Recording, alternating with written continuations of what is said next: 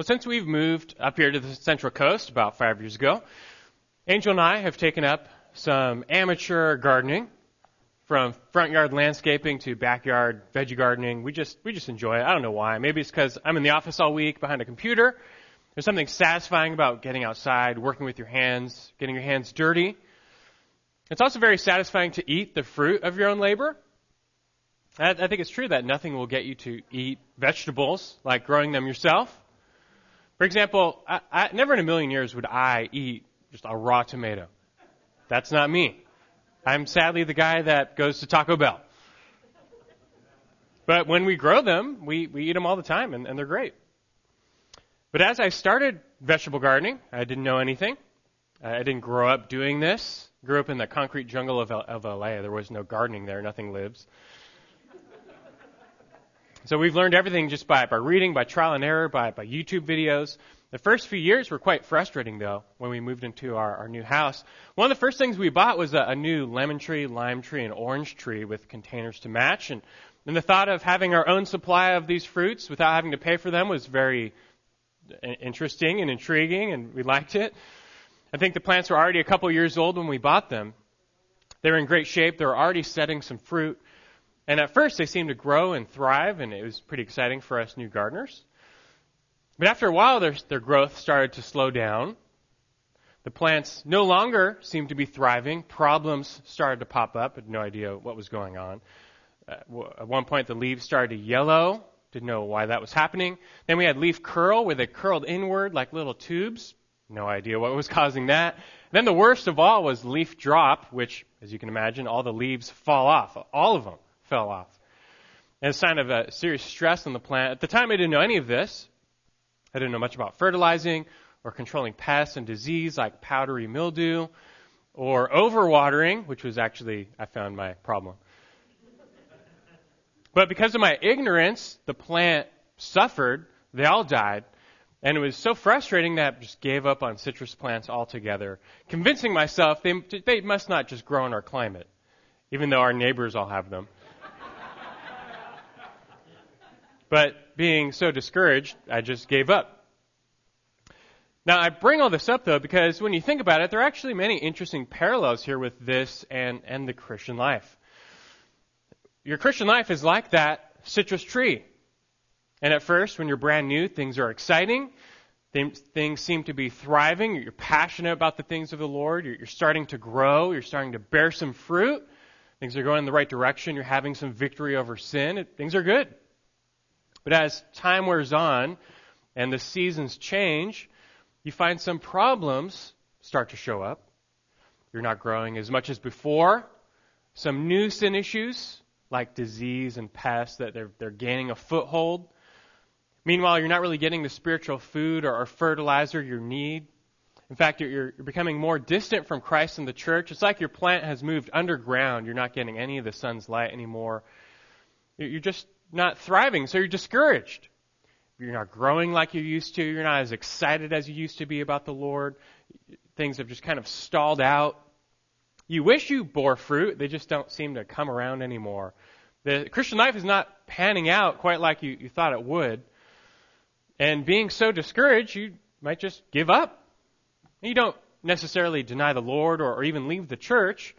But for all intents and purposes, the pursuit of Christ occupies very little of your life anymore. It's not your passion.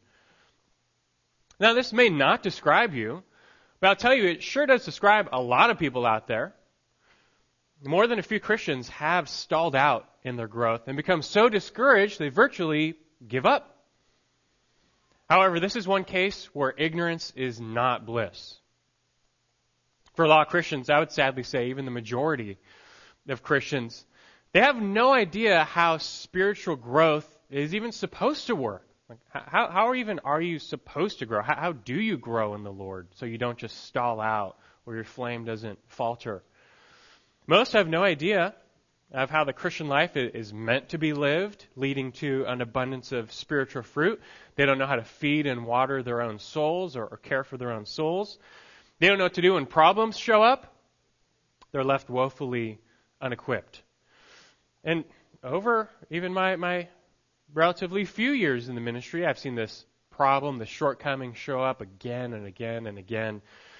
And so at the very least, I feel very bound to do my part to equip you, to make sure you're not among those who have no idea how the Christian life is meant to be lived, or how you grow, how you care for your own soul.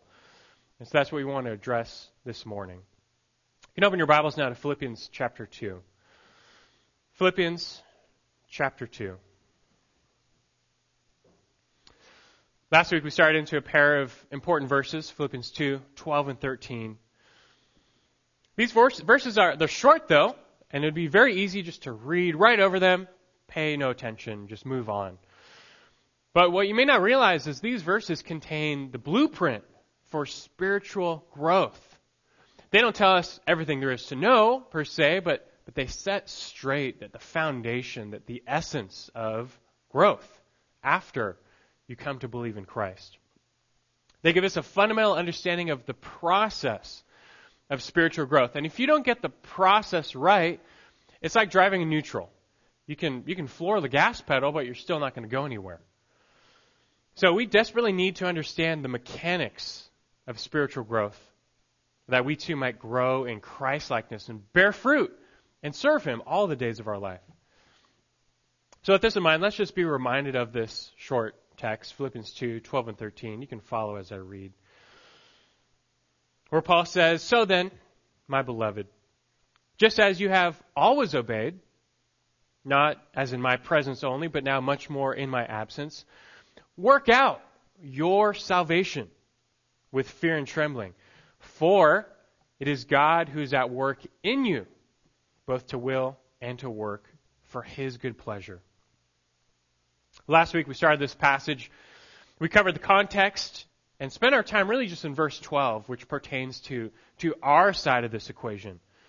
Man's work in sanctification.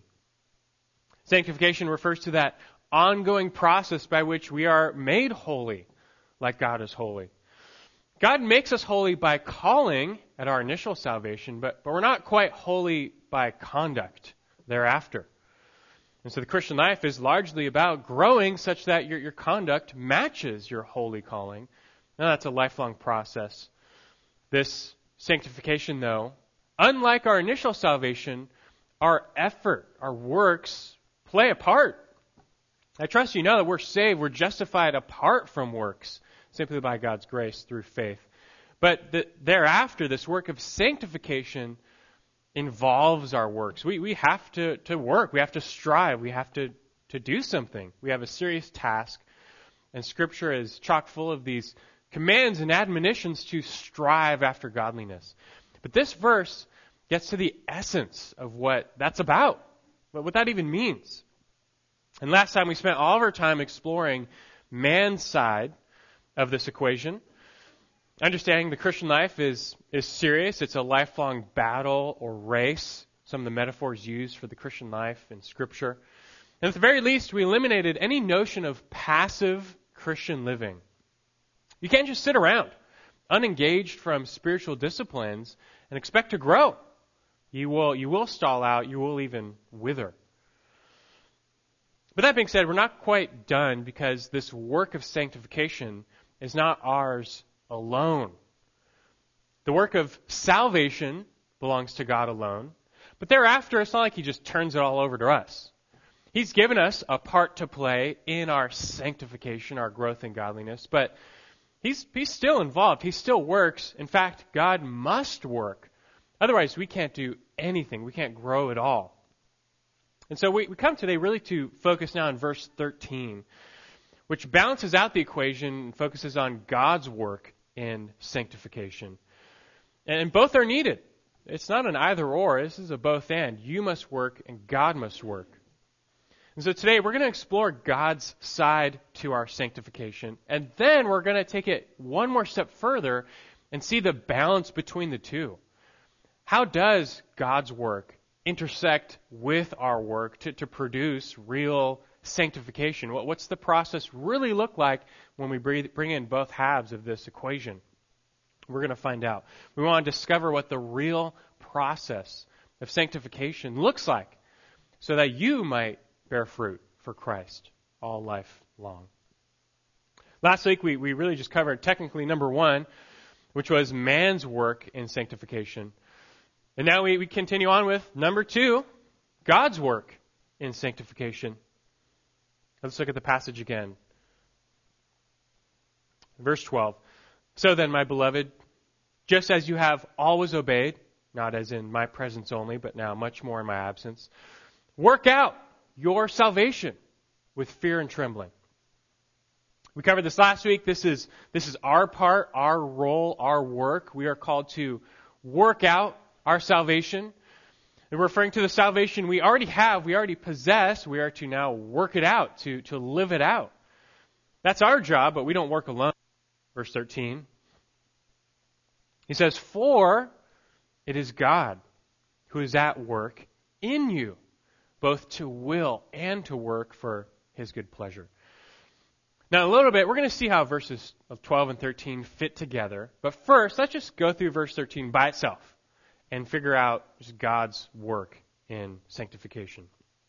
And we'll begin with, firstly, the subject of this work, which is God.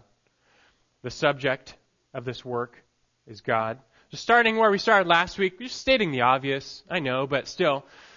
The subject in verse 13 transitions from man to God. Verse 12 was all about us. We were the subject, and we were being told to do something, to work. But now verse 13 transitions to God. He's the subject, and He's doing something for us. In fact, He's doing that same work we were told to do in us. And what work is that? Well, that hasn't changed. Secondly, the object of this work is sanctification. The object of this work is still sanctification, just like last time. We're still talking about the work of sanctification. And again, that word just describes the progressive process of being conformed into the image of Christ. We're used to hearing how God's power is responsible for our salvation. And so it shouldn't surprise us to learn that God's power is also involved in our sanctification, our growth into more of the image of Christ. Now, verse 13, it's really not all that complicated. Paul is plainly saying that God's power is working inside of us. This word for work, energeo in the Greek, it's the word from which we derive the word energy. Energy, as you know, is required for all things. All movement, all work requires energy. It takes energy to stand, takes energy to walk, to run, takes energy to build, to grow. This is true physically. It's also true spiritually. For you to grow into the image of Christ takes spiritual energy. And this is something we've learned we have a hand in, but verse 13 tells us that God supplies the energy, the power to grow. It goes even further, though. Verse 13 says, not only does God supply the work, the energy, He also supplies the will. You see that? Both to will and to work. Referring to desire. And this is actually quite significant. I said before, power or energy is needed to work. And that's true. But that's not all that's needed. You also need motivation. And do not underestimate the importance of motivation for getting things done. It's like working out, going to the gym. I'd say that's 25% energy and 75% motivation. Right? Nodding heads. You all know exactly what I mean. You can wake up Saturday morning, you're brimming with energy, ready for the day. That little thought enters your mind. Yeah, I have all this energy. I should probably work out, go on a run, go to the gym. And you immediately crush that thought because you don't want to. You just don't want to do that. You have no motivation, and so you don't do anything. At the same time, there are people who, they come home after long days of work, they're exhausted. They have no energy left. But they still work out and go to the gym. Why? Well, because they want to. They're highly motivated. And I think we all know those are the only people who really get fit. Their motivation carries them. The same goes with spiritual disciplines and godliness. Do you know what's more important than reading your Bible every day? Wanting to read your Bible every day. Because if you have that true desire, you'll do it. We're creatures of desire. We end up doing the things we want to do in the end. And so if you want to watch TV at night instead of spending a little time praying, you will. That's exactly what you'll end up doing in the long run. We will do the things we want to do. Only if you have a strong desire for what is right will you end up doing what is right. If the desire isn't there, you might force yourself here and there, but long term you won't grow or change at all. Now, if you get all this, though, what's amazing is verse 13, it tells us that not only does God supply us with the power to work, so He gives us the energy, it also tells us He supplies us with the willpower, the desire to work, both to will and to work. He's working in us. God is at work in you, both to will and to work. God gives us the spiritual energy we need and the willpower we need for this work of sanctification. In Mark 7, Jesus taught all of our actions come from and flow from our heart, meaning our inner man, our inner nature, our desires. God knows this, and so He offers us help, not just externally, but internally. He helps us change from the inside out. Realize, God has already invested in you, in your salvation so much, He's not going to abandon you now. He did all this work to bring you to initial salvation. He's not going to just let you go. Maybe like someone buying a $1 million car, but not wanting to pay the extra 20 cents for premium gas. But God has already put a lot into you. He's saved you. He's not going to stop supplying you with the power you need. And I hope you understand how much it cost for God to redeem you. It cost the life of His own precious Son, God the Son, Christ Jesus, who died on the cross in your place, paying the penalty of your sins, bearing the wrath of God for you. And He did that, though, that was just the purchase price. That was the price it took to redeem you from your sin, to buy you back from the slave market of sin. God didn't have to do this. He could have just left us in our sin, suffering a just judgment, but in mercy and in love, He sent Christ to redeem us, to save us, and you calling you to believe in Him, to be saved. But naturally, it only makes sense as we learn here that after all this work, God continues to invest in us. He's not going to stop there. He continues to supply us after drawing us to Himself, bringing us to salvation in Christ. He doesn't stop. He continues to work in us for this present work, which again is called sanctification. He doesn't abandon us and say, got you this far, now you're on your own, the rest is up to you. But He continues to supply us with the power and the willpower to live rightly before Him. So this is good news, to know that God, He's working. He's working in us, both to will and to work. It gets better, though. Thirdly, I can point out the location of this work, which is in you. The location of this work. From the subject of this work to the object of this work, now the location of this work in you.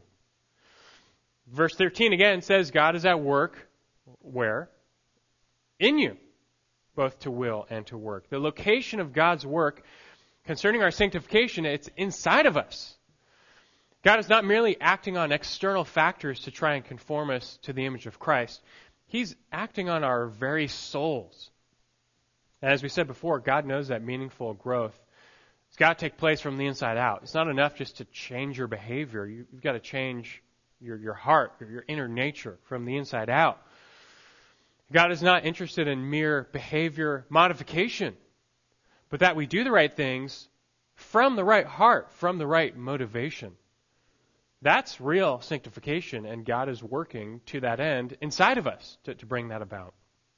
You may recall John 15. Jesus taught on spiritual growth using vine and branch imagery. He's the vine, we're the branches. And you've heard it said many times, even from me, as Christ says, if you're going to grow, if you're going to bear fruit, you must do what? You have to abide in Him. It's like you got to plug into the vine. But that's not all. Listen to that passage again. I'll read it for you. Take note that not only must we abide in Christ, but He must abide in us. Even more so, He must abide in us if we are to grow. John 15, verses 4 and 5, Jesus says, "Abide in me, and I in you. As a branch cannot bear fruit of itself unless it abides in the vine, so neither can you unless you abide in me. I am the vine, you are the branches. He who abides in me, and I in him, he bears much fruit. For apart from me, you can do nothing. We often pay attention to our part. We have to abide in him. Otherwise, we can't do anything, which is true. But equally, if not more so, he must abide in us. His presence, his power must be in us if we are to bear fruit. Christ is the vine. We're the branches. And yet we've got to plug into the vine. We have to tap into the vine's power, but at the same time, the vine has to supply us with the power to grow. And if it doesn't, we're not going to grow. But like I said, the good news is, if you are saved, if you're in Christ, he is presently already abiding in you. He's already supplying the power you need. You can count on him to do his part. And so the implication here is, if Christ is working in us, then he's working all the time. We have in our very persons, wherever we go, whatever we do, any time, any place, we have within us, through Christ, all the power we need for right living. In fact, it's only confirmed in verse 13. It says God is at work in you. And that verb for work, it's a present active participle. It just means he's continually at work in you. Anywhere you go, anytime, any place, Christ is at work in you, both to will and to work. And then really, just taking one more step, elsewhere we learn specifically that this work of sanctification inside of us, it's more specifically a work of God the Spirit. You might ask, how does Christ and his power continually dwell within us 24/7? Well, it's through his Spirit, the Holy Spirit, God the Spirit, which Christ himself promised to give to all of his people, to dwell with them, to indwell them permanently. Why? Well, this is the actual means by which Christ gives us that constant, steady supply of power and willpower at all times. It's the Holy Spirit who actively delivers God's mighty power to us. And so God's spiritual energy that we need, it's not potential.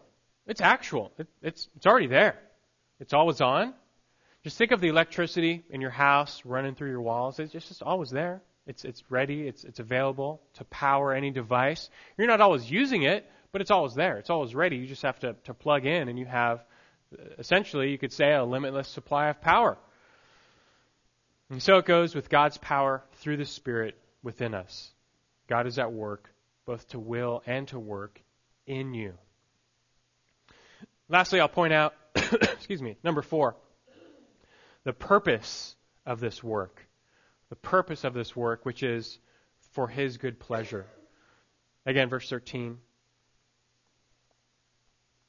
For it is God who is at work in you, both to will and to work for his good pleasure.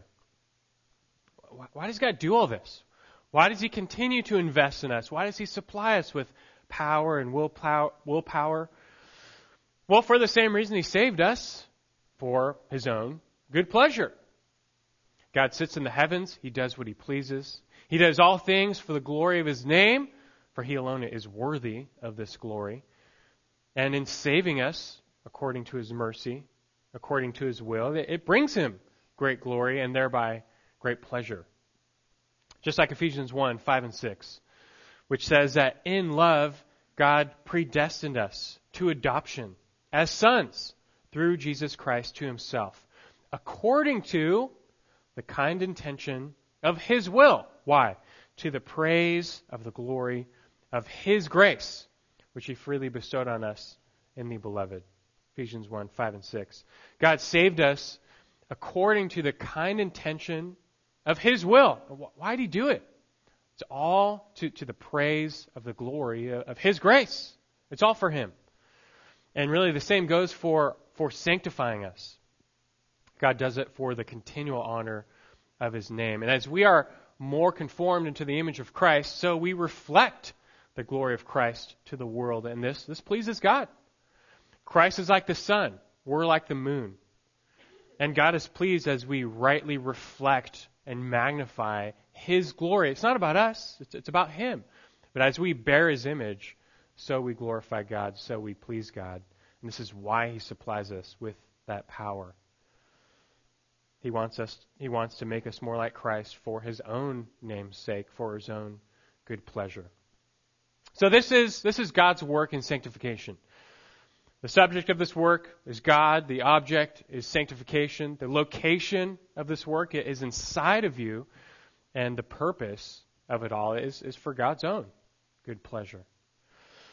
Now we're still not quite done because only now, we've gone through verse 12, gone through verse 13, but now we can finally reflect on the balance between these two. Our work and God's work in sanctification. Last week, looking at verse 12 in isolation, you might think it's all up to us. We've got to do everything. We've got to work it out. This week, you look at verse 13 in isolation, you might think it's all up to God. God has to do everything. He's got to supply us with the power and the willpower. You might even think, looking at verse 13 by itself, if you're not growing, well, it's God's fault. He's got to supply me with the power and the willpower, right? So I'm not growing. He must not be supplying me. But you see, neither of these verses are meant to be taken in isolation. You can't do that for either of them. In fact, it's all one sentence in the Greek. Verses 12 and 13, one sentence. And they're meant to be considered together. And so let's do that now. We've seen man's work in sanctification. Secondly, God's work in sanctification.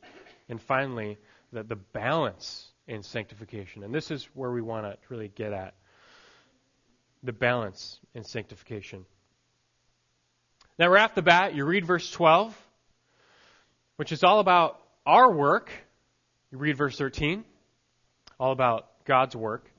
And naturally, you might think the balance is 50-50, right? It makes sense. God does 50%. We do 50%. Seems logical. God meets us halfway. It's like a partnership. He does His part. We do our part. And that's how it works. So 50-50, split down the middle. That's how this works, right? Wrong. It's actually the wrong model for how this sanctification process works. Sorry, I didn't mean to set you up so much there, I guess. What you first need to recognize is that biblically, yes, we both have a part to play in this work, but you have to understand God's work is primary. God's work is primary. His work is more fundamental. God's work comes first. God's work enables our work. It's actually clear from the text even. Look back at verse 12. We are told to work out our salvation with fear and trembling. That's a command for us. But notice how verse 13 begins. He says, for God is at work in you. That word for, you notice, Paul, he's establishing an order of precedence. We must work, yes, but God must work first to enable us to work. We can't even really get started unless God is already working in us. God must work first. Think of an old water wheel spinning in a river. And the whole purpose is to take all the energy of a gushing river and convert it into a useful form of energy, like milling flour or crushing seeds or something like that. They would convert the energy of the river into something else. And that water wheel could do a lot of work. You could get a lot of work done through a water wheel, but only if the river is flowing. The wheel is very important to get work done, but if there's no river, you can't do anything. You have a useless water wheel. Well, God's work, His job, it's like the river. He must flow. Without Him, we cannot do anything. And don't take this fact for granted. For now, simply remember God's work is essential. It's primary. It's fundamental to our work. But now to keep going, to further understand the balance in sanctification, you also need to get straight where sanctification really takes place, where it really happens. What I mean is, we hinted at it earlier. Where does God work? He works inside of us. Inside of us. And that's because God knows real sanctification, it's not merely about your actions. It's about your heart, your inner person. God is not merely concerned with your external behavior, but your inner thoughts and desires, your affections. Chances are, when you think of Christian growth, you focus on your actions, your speech, your behavior. You think to yourself, if I did more of this and less of this, I would be holier.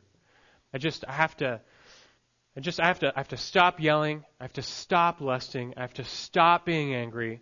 And I've got to start reading my Bible. I've got to start praying. If I do these things, then I'm holier, right? No, that doesn't necessarily make you holier. Don't get me wrong, your actions matter. Yes, your actions do matter. But like we said before, your motivation matters just as much, if not more so. So look, you could stop swearing. You could stop using unedifying speech.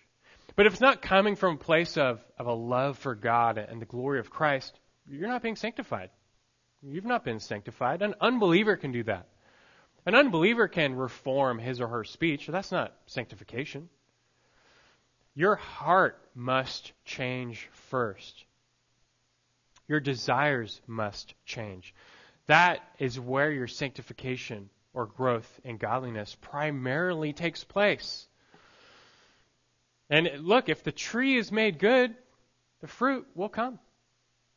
Sanctification, it's not about stapling good fruit to a tree, as I'm sure you've heard before. That's not how it works. It's not what it's about. I could have made my old citrus trees look a lot better by tying on fruit to them. So when people came over, they'd say, wow, you're an excellent gardener. Look at all this great fruit you have. But the trees would be just as dead and dying. Instead, sanctification is all about making the tree good, that the fruit may be good also. If you take care of the tree, the fruit, they'll just come by themselves. That's just how it works. That's how God designed it to work. Just take care of the tree, the fruit will come by themselves. A few weeks ago, Angel and I bought a rose bush at Home Depot. We haven't totally given up on gardening. But I told her, she was picking it out, and I told her, look for one not with the best flowers. Look for one with the best leaves. Because if you find a healthy plant, the flowers, they'll come. That's what you got to do. And what I'm trying to say here is sanctification. Likewise, it's not simply about the externals. It's not about behavior modification. Dogs can be trained to act a certain way.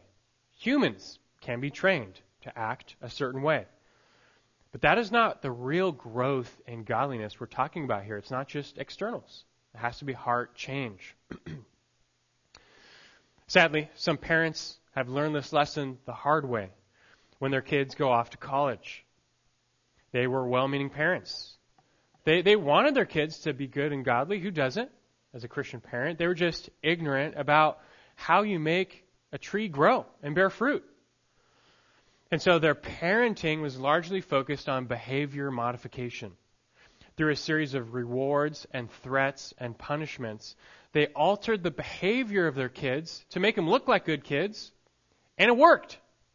Their kids didn't go out partying because they'd get grounded. They didn't look at pornography because they'd lose their cell phone or computer. They read through the Bible every year because they got a nice reward. And all these external forces kept them in line. And on the outside, they look like really nice kids, really good kids.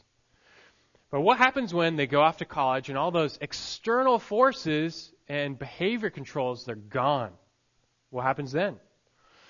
Well, all those desires of the heart, which are there, and they were never addressed, well, they finally come out. There's no one stopping them anymore. The parents aren't around. Social constructs aren't around. And so many of these kids who either they were never truly converted or they just were never equipped as to understand their own heart, they go off the deep end. They're easy pickings for their own sinful flesh and hearts and desires, which were never addressed. But realize from this sanctification, it's not about behavior modification. The heart has to change. And with a child whose heart is truly changed, send them off. They'll be fine. They'll do the right thing because they want to do the right thing.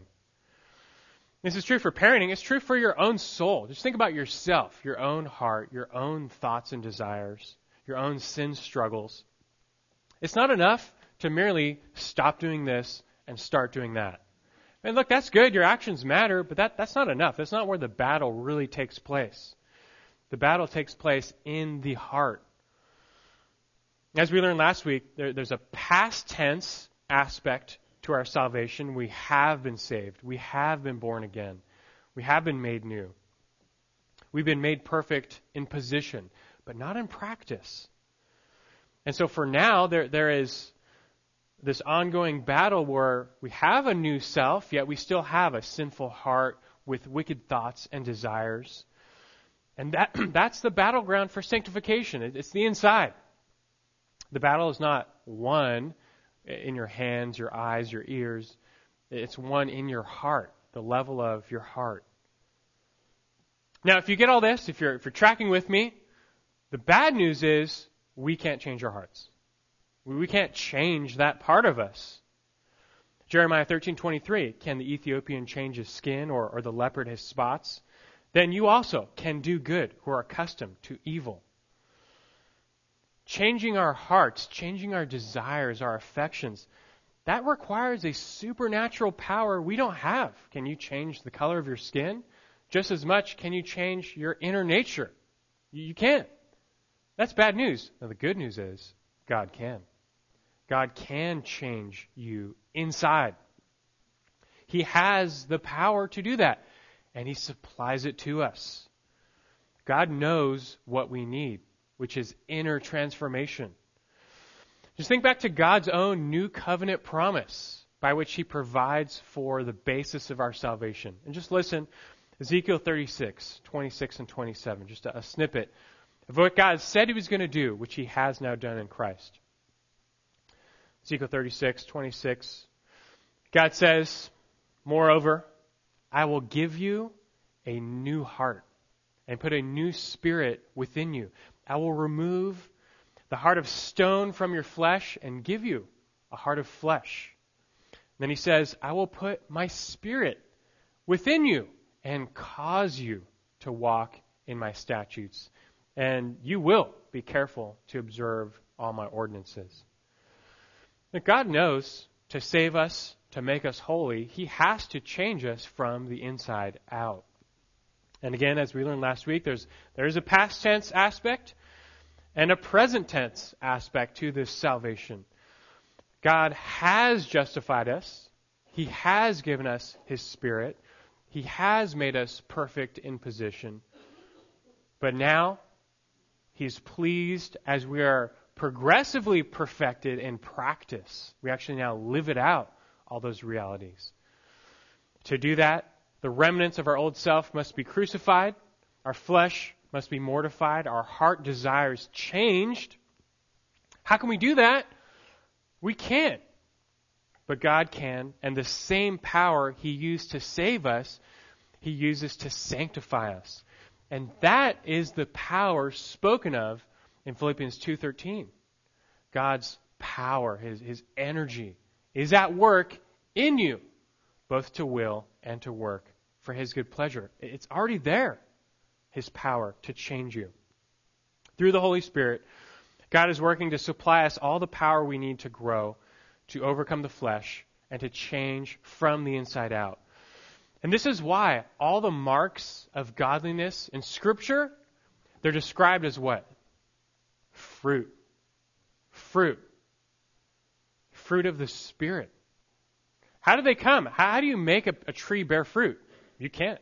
You have no power to make a tree bear fruit. That's not in your power.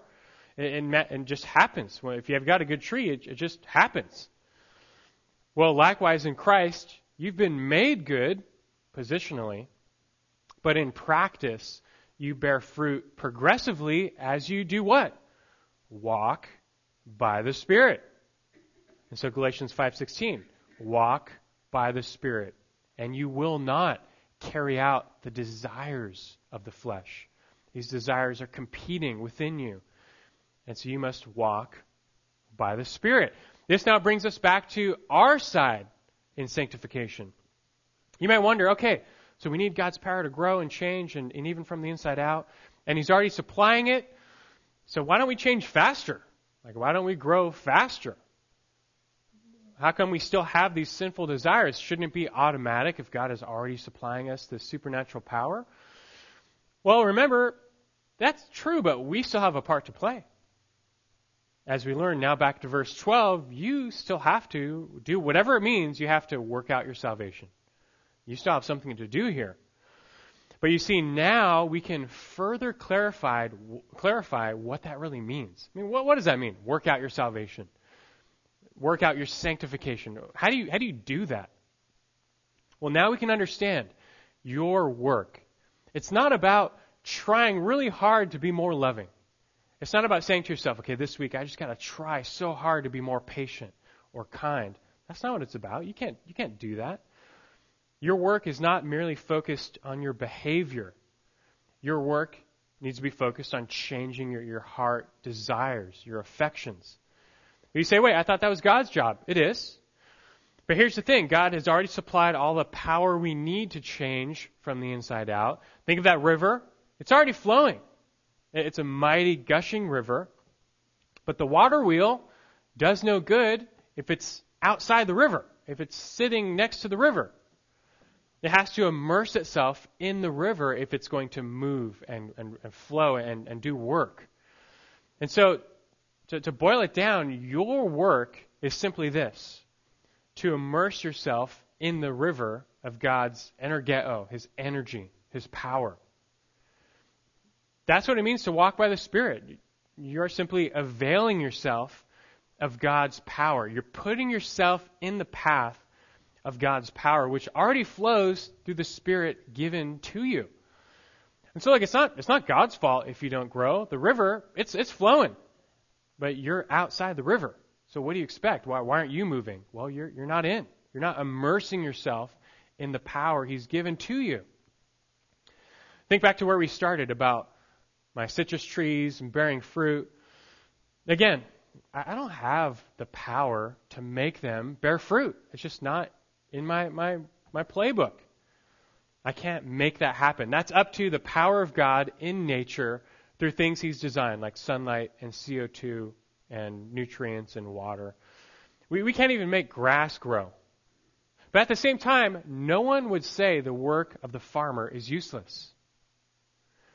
The job of the farmer is not to make plants grow, per se. No one can make a plant grow. But when you really think about it, the job of the farmer, it's really just to facilitate a plant to grow by simply exposing them to all the resources God has given. That's all a farmer really does.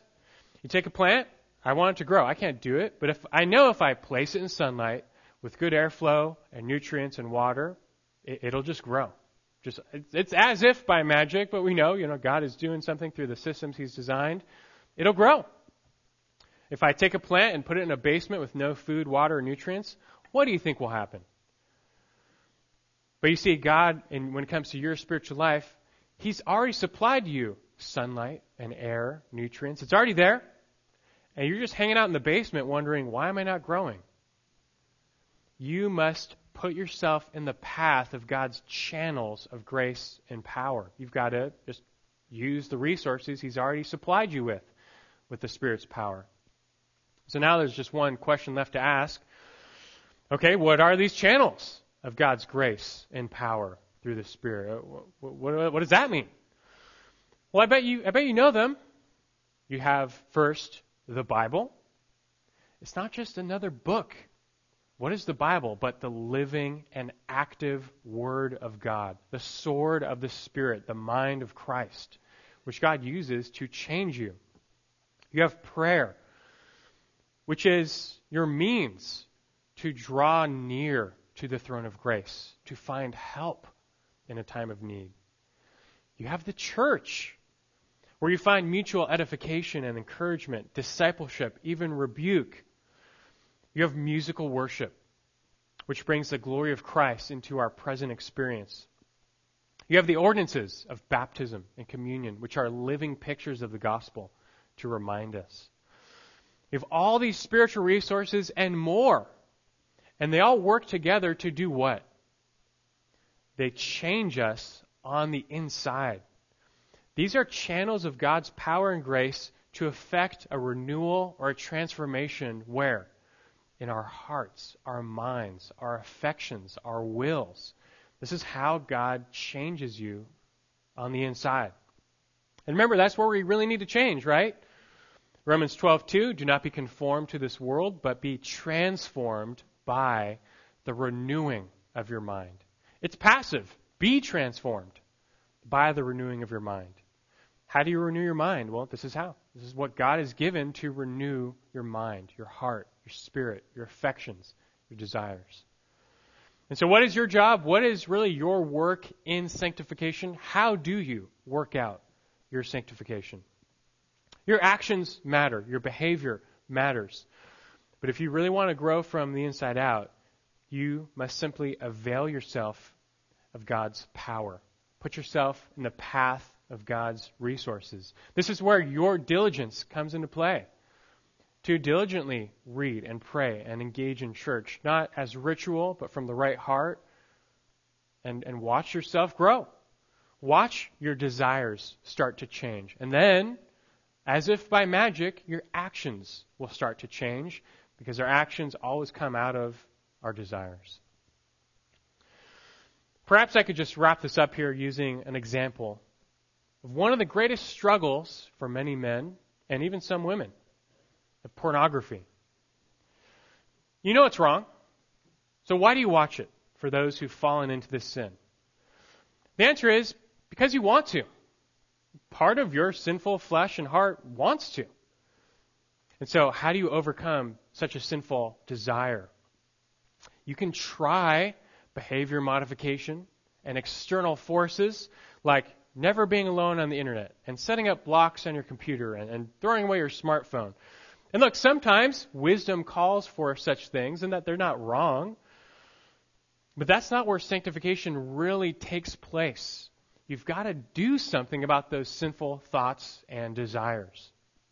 I mean, just think. Do you ever go out into your garden, dig up all the worms you can find, and then just eat them? No. You probably, I would say you've definitely never done that. Why not? Well, because it's disgusting and you have no desire to do that. You have literally zero desire to ever go and do that. And so you never will. But just imagine, what if that's how you felt toward pornography? Or insert any sin here. Any sin you're struggling with, what if you were that repulsed by it? You'd say you've been cured, so to speak. You'll never do it because it repulses you. Look, I don't need any special help or factors to keep me from eating worms. I just don't want to do it. I will never do it. And my actions are governed by my heart's desires, and that's where the battle must be fought. The thoughts, intentions, the desires of your heart. Again, how do you do that? How do you change that? I think we all say, I wish there was a switch for that. I wish we could just switch and not have these thoughts and desires of our sinful flesh. You might think to yourself, look, if I could change my heart, I would, but I just can't. And you know what? You're right. You can't. You don't have that power. But God does. He can change you. And in Christ, God has already supplied us with all of that power. Everything needed to overcome any sin, to walk in holiness, and even to change our desires. God's power is like the electricity running in the walls. It's already there, running through you. So what do you have to do? Just plug in. Just tap in for the power. Read your Bible. Not as some religious chore, but because this is how you let the mind of Christ richly dwell within you, and that changes your mind. And you pray. Not as some duty, but because this is how you gain the strength to resist temptation and grow. Engage in church. Not as an obligation, but this is where you receive mutual encouragement and edification and the reminders you need every week. You have to engage in all these spiritual disciplines and more with the right motivation and do your part. That's your part. God will do His part. He already has, in fact. The power is already flowing. You just have to get in the way of it, and He will change you. You will find your desire to sin just get smaller and smaller and smaller. Your actions, fewer and far between. And you'll find your desire for the Lord and the things of the Lord start to grow. As you avail yourself of God's power and these spiritual means, you will find yourself more satisfied in Christ, such that sin just loses its appeal. I don't need it. I have Christ. He's enough. Just listen to one final verse, 2 Corinthians chapter 3, verse 18. It says, "But we all with unveiled face, beholding as in a mirror the glory of the Lord, are being transformed into the same image from glory to glory, just as from the Lord, the Spirit." That's actually a really packed verse, but it speaks of our present and progressive process of transformation. It's in the passive. We are being transformed into the image of Christ. How? Well, by the power of the Spirit. That's God's part. What is our part? It says we merely behold the glory of the Lord. Just seeing His glory is enough to change us. It's like Moses. As you behold the glory of God and His Son, you change, like when Moses dwelt with God's presence in the tent. Moses changed. The things of the world grow strangely dim, that the sin desires you have lose their luster, and then your face starts to shine. You now reflect God's own glory. You change. That is real sanctification. And if we had to condense down now everything we've learned, what is this process really about, this sanctification? It's about beholding Christ and encountering Christ's glory. It's about Philippians 1:21. For to me to live is Christ, to live in Christ. The Spirit uses the glory of Christ in our lives, which we behold through various means to effect that transformation. None of this happens apart from Christ. And so we read the Bible to see and to learn from Christ. We pray to fellowship, to commune with Christ. We go to church to remember and to worship Christ. These are all encounters with His glory. As we behold, the Spirit uses that to change us. And then we, so to speak, start to shine and reflect that glory. The image of Christ is then stamped in us. And Christ becomes our soul's soul satisfaction. Why would you go dabble with that sin? You have Christ. He satisfies your soul. That is enough. That is enough. This is our work in sanctification, God's work in sanctification, and now really the balance between the two. God is working. He already has supplied us everything we need for life and godliness. Now you must do your part. Simply run to Jesus. By all means given, follow Jesus. Seek Jesus. Realize there is real spiritual power in your relationship with Christ. Not just to save you, but also to sanctify you. God will do His part. He already has. You do your part and run to Him. Hebrews 12:1 and 2. Therefore, since we have so great a cloud of witnesses surrounding us, let us also lay aside every encumbrance and the sin which so easily entangles us, and let us run with endurance the race that is set before us. How do we run? Fixing our eyes on Jesus, the author and perfecter of our faith. Let's do that. Let's pray. Lord Jesus, you are our Savior, the one who died to procure our salvation, to forgive us our sins, to give us righteousness, that we would inherit heaven. But you do even more. You supply that risen power to us, to now sanctify us, to further stamp in our souls your own image, that we would glorify God and be a light to the world. And so, Lord, I pray we learn this morning, we must look to Jesus. These things you tell us to do, Lord, they're not just rituals or obligations. Far from it. May we never fall into that trap. But you've given us the Scriptures and the privilege of prayer, the church, musical worship, and so much more to behold Christ, to encounter Him through His truth, by which He changes us. The Lord Jesus is both the author and the perfecter of our faith. He starts it, He'll finish it. And we count on you to do that, Lord. May we be encouraged to do our part, knowing we'll bear fruit as we simply walk by the Spirit. We trust you to do your work. We're encouraged by your work, Lord, and now motivate us. I pray for any here who've stalled. They've stalled out in their growth. They've forgotten from where they came, and they've lost sight of Christ. Lord, I pray that you would rekindle their passion by drawing them near to Christ once again. And as they see him, or even come to know him, they would find that transformation in the inner man, and their lives would change. They would overcome sin and glorify you. And by this, you are glorified, and we are simply blessed. So we thank you for this blessing, Lord, that the privileges we have through Christ and through the Spirit, we give thanks. May we now work out our salvation. In Christ's name we pray. Amen.